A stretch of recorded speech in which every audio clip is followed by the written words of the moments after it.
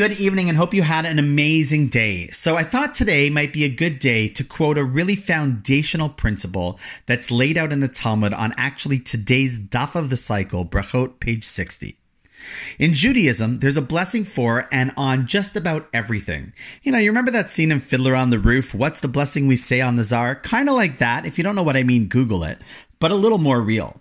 In fact, it's learned out from a verse in the Torah that a person should make sure to say 100 blessings a day. There's lots to discuss there for another time, but just think about it. How great would you feel about life if instead of focusing on what is not good or stressful, you stopped 100 times over the course of a day to say blessings?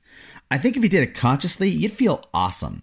And if you've never tried even one blessing a day, I highly recommend trying that. And you're welcome to PM me, and I'm happy to give you a few suggestions of various blessings that might be worthwhile. Well, today's daf is filled with various things we make blessings on. Anything from as big as building a new house or safely embarking on a journey and being healed from illness to going to the bathroom, which, if you think about it, is truly a remarkable system that our body's able to process all of what's needed quickly and process out all the stuff it doesn't need, and the intricate system that's needed to work in sync for one to be healthy. It's truly miraculous. Getting back. Blessings to getting up in the morning, opening your eyes, having clothing to wear, being able to walk. Honestly, there's so many blessings that one has and should make each day. However, there's one passage at the end of Brachot 60b, which lays down a huge philosophical underpinning of Jewish thought with regards to blessings in a very different way. The Talmud, quoting the Mishnah, says, Chayiv Adam levarech al hara'ah, kishem shemavarech al hatov. One must make a blessing on that which is bad, just like we would make it on that which happens, which is good. Now, this does not mean that we are making the same blessings on both type of occurrences. The Talmud elsewhere explains that we can't be asked to say the same blessings that we say over something good that happens in our lives, which is hatova meitiv, basically a blessing saying, thank you, Hashem, for bestowing such goodness in my life. We can't also be asked to say that when something bad happens. Instead, the sages teach that we say a blessing, which you might be familiar with since it is said also when we hear about someone who passes away, Baruch Dayan Ha'emes. We bless God for being a true judge of things. Basically, we don't really understand, it doesn't feel good, but we trust you, even though it's hard and it doesn't feel good. So, if it's not the same blessing, what does the Talmud mean when it teaches that we say a blessing over bad occurrences like we do over good occurrences?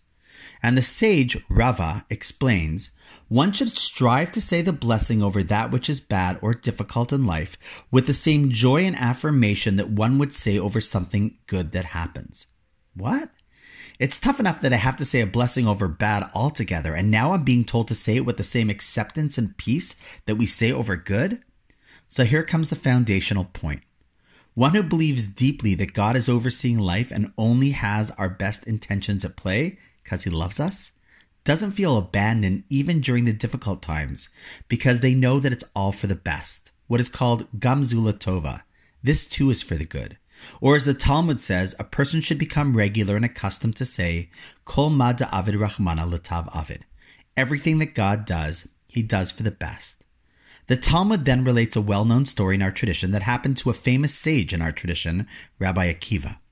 One day he was traveling, and when he got to the city of his destination, every hotel and motel in the city was booked, and he had no place to sleep.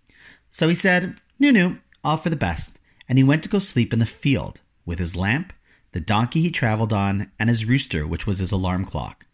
As he was settling into the field, his lamp blew out. Then a cat came and ate his rooster, and a lion came and devoured his donkey. And he's lying there alone in an empty field with absolutely nothing in a faraway city. One would expect someone to whom this happened to start cursing, saying, hey, God, what the heck are you doing? And hey, by the way, I'm Rabbi Akiva, I'm no slouch, and this is what you do? Instead, Rabbi Akiva calmly and with conviction said, all that God does is for the best. Later that night, the village was captured by an army, and had he been sleeping in the town or had a light on in the field or his animals been making noise, he surely would have been found and captured as well. And upon finding out the news, he simply repeated, did I not say that everything that God does for me is in my best interest?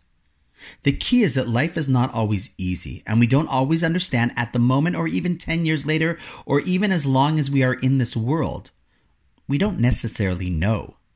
But as long as we understand that our relationship with God, and more importantly, God's relationship and love for us, is just like a parent-child relationship, and that just as a child might get more upset when a parent is not the kind, loving, giving parent they want them to be and know them to be, but a good parent, we don't always get why things happen, but we trust that they know what they're doing and that it's for our own good.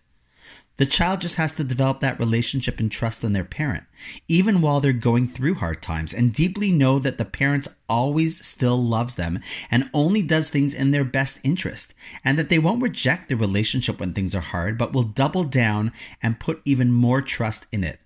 Of course, we don't ask for difficulties in life, but we know that if something is in our path, we strive to muster the strength to accept it with the knowledge that it too, as tough as it is sent with love and care from God. Easier said than done, and worthy of a lot more discussion, obviously, but also worthy a lot more of thought over the night. Let's end this one with a quick blessing of our own. May your days be filled with only obvious goodness and blessings, and the strength when necessary to deal with the more hidden ones, if need be. And on that note, wishing you all a wonderful night, and I'll see you tomorrow.